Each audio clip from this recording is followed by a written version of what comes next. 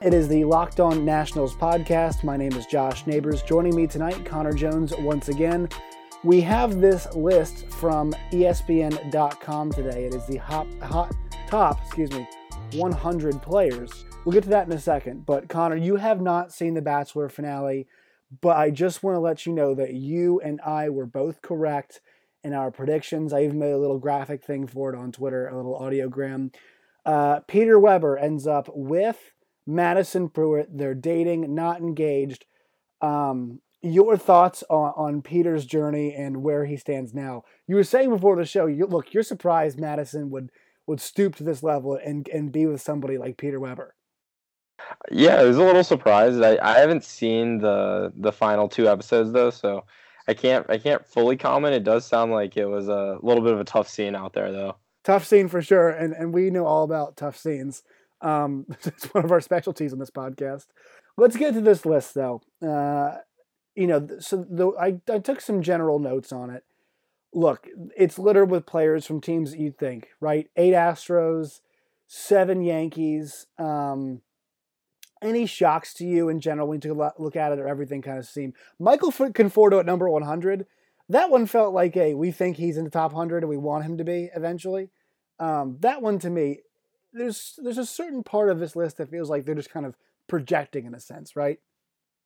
Yeah, I think Conforto is a really good player, and he probably can grow even further. One thing that surprised me was that Anthony Rendon was still behind Nolan Arenado at third base. I thought that I would give Rendon, obviously biased with his years with the Nats, but I would give him the edge over Nolan Arenado due to Arenado's home road splits with the Rockies. And I think both of them are outstanding defenders. Arenado's Gold Gloves certainly speak for themselves. Because of what Rendon has been able to do at home and on the road and his playoff performance last year, that was the one that kind of really stuck out to me. Let's get into this here with some of the Washington Nationals. 5 on the list by my count, in case I missed somebody. 4 or 5. We'll go through them. First one was number 60, Trey Turner. Last year's ranking, he was 54. And for the Did You Know, it says, yes, there are still a few base stealers out there, and Turner is chief among them, the only player with 30-plus swipes in each of the past 4 years. Turner has also had an 850 OPS, I believe it was last year, best since his abbreviated rookie season in 2016, and closed out strong with an 898 OPS after July 23rd. So your thoughts on Trey Turner, the shortstop for the Nats, at 60? Yeah, Trey's kind of always been the guy that makes the Nats offense go. When he's in the lineup, they've typically been a really good offense. When he's been injured, they've struggled to have guys at the top of the order to get on base and set the table for their producers in the middle of the order. So I think that's certainly fair for Trey. I think the big thing for him going forward is just he needs to stay healthy for a full year so you can see what he can do for a team over the course of an entire season. We've seen him get some tough breaks with hit by pitches. I believe he's gotten injured sliding into a bag before. So stuff like that. If Trey can stay healthy for an entire year, I think that he can have a major impact in really all ways throughout the game, defensively, on the base paths, and at the plate as a hitter.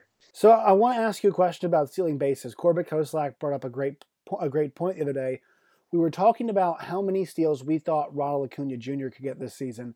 And Corbett's thought was, look, for star players, you don't want those guys sliding as much. And with Rendon's departure, I feel like Trey does become a bit more important to the lineup, just in terms of how he's producing and the way it's going to be filling a hole.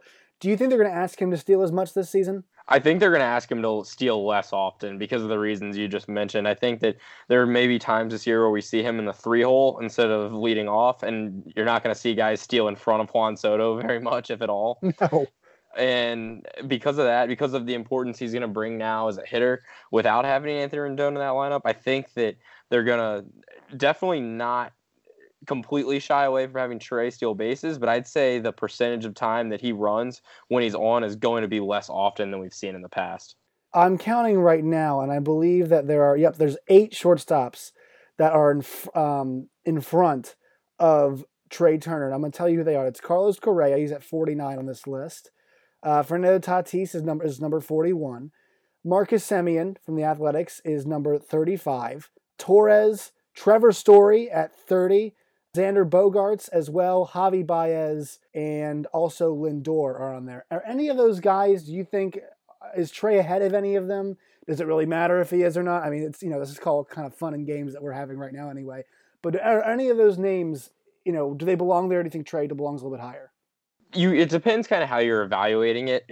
If you're looking at who had the best 2019, that's one thing. If you look at who's had the best overall career over the last 5 years or so, something like that, then maybe it's a different argument. I think that at that point you'd say Trey Turner is probably ahead of a guy like Marcus Semien. Obviously, he was fantastic last year, so if you are weighting that heavily, then I think it's fair to have Semien even higher in that conversation. But I think all in all, I think it's pretty fair. I don't have any major gripes with kind of the order of the shortstops there. I think when you look at someone like Semien, how outstanding he was last year, not only the numbers he put up, but playing in all 162 games for Oakland, that those things is why he's getting the edge there, and I think that's understandable. Yeah, and the one thing that strikes me the most about all those guys in the list, how young they are. I mean, there's a lot of young dudes at shortstop that are really, really good in this league, and obviously it's an athlete's position that kind of favors young guys. But that was the one thing that was surprising to me too. All right, so moving down the list, and I guess do you want to attack these pitchers individually? You want to attack them together? Because the three of them, obviously, Scherzer, Strasburg, and Corbin, they're all top 50. They're all top 40, actually, too. Corbin's at 33, Strasburg at 16, and Scherzer is third. Scherzer's the third best ranked starting pitcher. Strasburg is fifth. Corbin, I believe, is somewhere in around 10 in that area. So 33rd, 16th, and 7th, 7th respectively for the pitchers. Thoughts on that? I agree with it for the most part. I think the point I was bringing up about recent success compared to maybe looking at over the last 5 years or so, I think Max Scherzer, you could really still make an argument for him being maybe the second best pitcher in the game after Garrett Cole. It'll be interesting to see what Cole does in a new environment in New York. And Jacob deGrom's obviously been outstanding with the Mets. So I think with those three, you clearly have the top three pitchers in the game. I think Strasburg gave himself a major bump because of what he did last October. And I think that it wasn't just kind of a one-hit wonder kind of thing. We've seen him be great for the Nats in postseason starts in the past. Unfortunately, up until 2019, those just didn't lead to any series wins. And then we lastly touch on Patrick Corbin coming in at number 33. And Corbin was given the award, the Warren Spahn Award, for the best pitcher in the game last year. So I think all three of those guys, you see why they're up there. They've all, without, you take any of those guys off the 2019 Nats and they don't win that World Series. And we see why those three are three of the most outstanding pitchers in the game. I think Max Scherzer is going to be a big talking point for not just you and I moving forward this season, but, I guess everybody. And we've seen older guys make impacts, but I always wonder, with a guy who gave so much like he did last year, I think we're going to see the strikeouts. Do you think we're going to see that kind of at the same level that it's been in seasons prior? I feel like that's the one area where he might not relent. I feel like the strikeouts are going to be up. If with Scherzer, as long as he's healthy, I think we're going to see him remain the pitcher that we've seen over the last few years, ever since he really signed in Washington and towards the end of his tenure with the Tigers. I think that he's a guy who he works on his craft to the degree where I don't expect there to be much of a drop-off from one season to the next, even with his age. The only thing that would concern me is maybe with his age, he gets injured more often, and then with that, we don't see him put up those kind of numbers. So if that happens, I think that maybe Scherzer drops off a little bit. If he's healthy throughout the whole year, I think we're going to see the same guy. And then for Strasburg, too, coming in this kind of teen range, right at 16, feels like the right spot for him, right? I mean, after the performance he put up last season, he's got to be considered one of the best 20 players in the game. He gave us that long sustained look at what we'd always hoped that he could be. Yeah, it's if you ask who you'd like to have, you can pick one pitcher in the game with your season on the line to give the ball to. It's hard to find a guy that you'd feel more comfortable giving the ball to than Steven Strasburg. I think that you look at his track record of big starts, the way he performs even in the regular season, and then what he did last postseason. I think Strasburg's one of, if he's not your top option, he's near the top for seasons on the line, one game. Who do you want on the mound? And then Corbin, too, you already touched on him, but he's the other guy. I want to go back to the top of this list, and we'll get to Juan Soto in a second, but Garrett Cole and Jacob deGrom here at 2 and 3. The only knock I could find against Jacob deGrom, and I'm not sure if you've seen this record, I believe in his 2 Cy Young seasons, the team's record, the Mets record with him pitching, is like 36 and 45. It's not good. And I heard this on one of the, I believe it was a Mets Nats spring training broadcast. I mean, how unreal is that? But he's still undoubtedly one of the top 5 pitchers or top 5 players in the game, right? Yeah, I think it's not fair to hold that against Jacob deGrom. Obviously, he's not getting paid to hit. So when the Mets don't score runs when he's on the mound, say he gives up 1 run over 7 innings, he leaves the game, it's 1-1, and the Mets end up losing that game in the 9th or in extra innings or whatever it may be. I think that you can't hold that against deGrom when you talk about the caliber of player that he is. I think he's up there. He's in that conversation with Scherzer and Cole and whoever else you have at the top of the list as far as pitchers go across Major League Baseball. But he's had some really tough luck with the New York offense, and particularly the run support he's gotten when he's been on the mound as the starter. Garrett Cole, you expecting the same production as last year? I'm kind of thinking there's going to be a little bit of adjustment period. I think he'll have a great year. I think because he's pitching in the New York ballpark, it's smaller, that I don't think he's going to have quite the same statistical numbers. It'll be interesting to see how the Yankees hold up health-wise, because if they have injuries, maybe that team doesn't win as many games as the Astros did last year, so maybe he doesn't have that run support to have the record and have the team wins when he starts that he did last year in Houston. So Cole, I think he'll do great. I think overall, I think that he likes to throw the fastball up in the zone, and I think that could lead to some home runs, especially in the small ballpark like New York. We saw that in the World Series against guys like Juan Soto, where they hit his high fastball out of the ballpark. And if that happens, that may drive the ERA up a little bit, so I think that'll be higher. I don't think he'll have as good of a team record when he's on the mound, but I definitely think Cole's going to have a year that's still comparable to anybody in the game. And then finally now we'll go to Juan Soto, and here's the did you know on this one. Seeing Soto's rise this fast might shock some, but he is a hitter good for 34 home runs and on base north of 400. And then obviously it mentions, before his 21st birthday. He showed marked improvements in some areas of his game, slugging against off-speed stuff as a sophomore, managing a mark of just 306 as a rookie. He got up to 584 as a sophomore. More of that kind of growth won't just keep him here. It would take him to an even higher level. Look, I actually, after talking with you, this offseason, I actually expected to see him higher than 11th. And I know it might be the right spot for him, but, if his performance last year is any indication, and I know there's a lot of heavy hitters here, I mean, he's just as good as Lindor. He's going to be just as good as Arenado. And then, he's going to be one of the best in the league. He's going to win MVPs, right?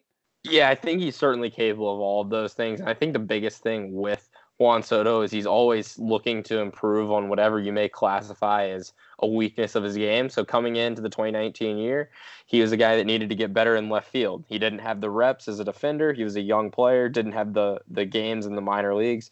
And you saw he made marketable improvement in left field from 2018 to 2019. So you come into another offseason, and I kind of ask myself, what is Juan going to improve upon from 2019 to 2020, because he's still a young guy. He still has areas for growth, as talented as he is. So I think that right now maybe number 11 is a fair spot to put him, but going forward, is he going to be a top 10, top 5 player in the game who's capable of winning an MVP or multiple MVPs? I think the answer is absolutely.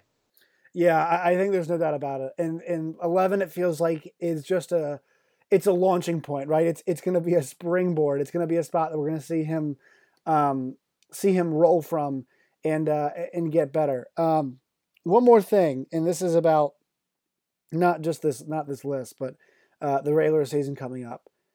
How do we feel about the Nats opening this season on the road? I feel like that's not how it should work for a defending champion. Yeah, well, the schedules come out so far in advance. Right, exactly. I know, but it feels odd. Yeah, it does feel odd, especially because you have NFL where the champion opens at home on Thursday night, and you have NBA where opening night, a lot of times you'll see the champion at home unveiling their banner at that point in time. And then baseball, the schedule's out so far in advance that the ring ceremony, that sort of thing, may come in the second week of the season, which it will with the Nats. Which, yeah, I agree. That's a little odd having the defending world champ start on the road. But at the same time, I'm guessing that the MLB schedule makers probably didn't anticipate that the Washington Nationals would win that World Series when they made the schedule. Yeah, no, I understand. I just and pointed out, their first, right, like you said, their first 6 games will all be played on the road. We're going to see them go to New York, which, I mean, it's going to have there's going to be a festive atmosphere, right? They always have that daytime game against the Mets that opens up a season. It's going to be a festive atmosphere. I mean, look, it's Thursday, March 26th is the opening day. 16 days away by my count, 15 when this podcast will be released. How excited are you for opening day? Yeah, that's going to be exciting, and that should be a good series for not just the fact that baseball season will be back, but because the pitching matchups you'll have in that Nats-Mets series. You're going to have great starters across the board if everybody's healthy going into that one. All right, Connor, thank you for joining me once again, just a little bit over 2 weeks away. We appreciate your time. Thanks, Josh. Thank you for listening to the show today. Make sure you check out the Locked On MLB podcast dedicated here on the Locked On Network to covering all things Major League Baseball. They have a lot of the local guests on, the show hosts from around the league. They'll come on and break things down. So make sure you check out the Locked On MLB podcast, part of the Locked On Podcast Network.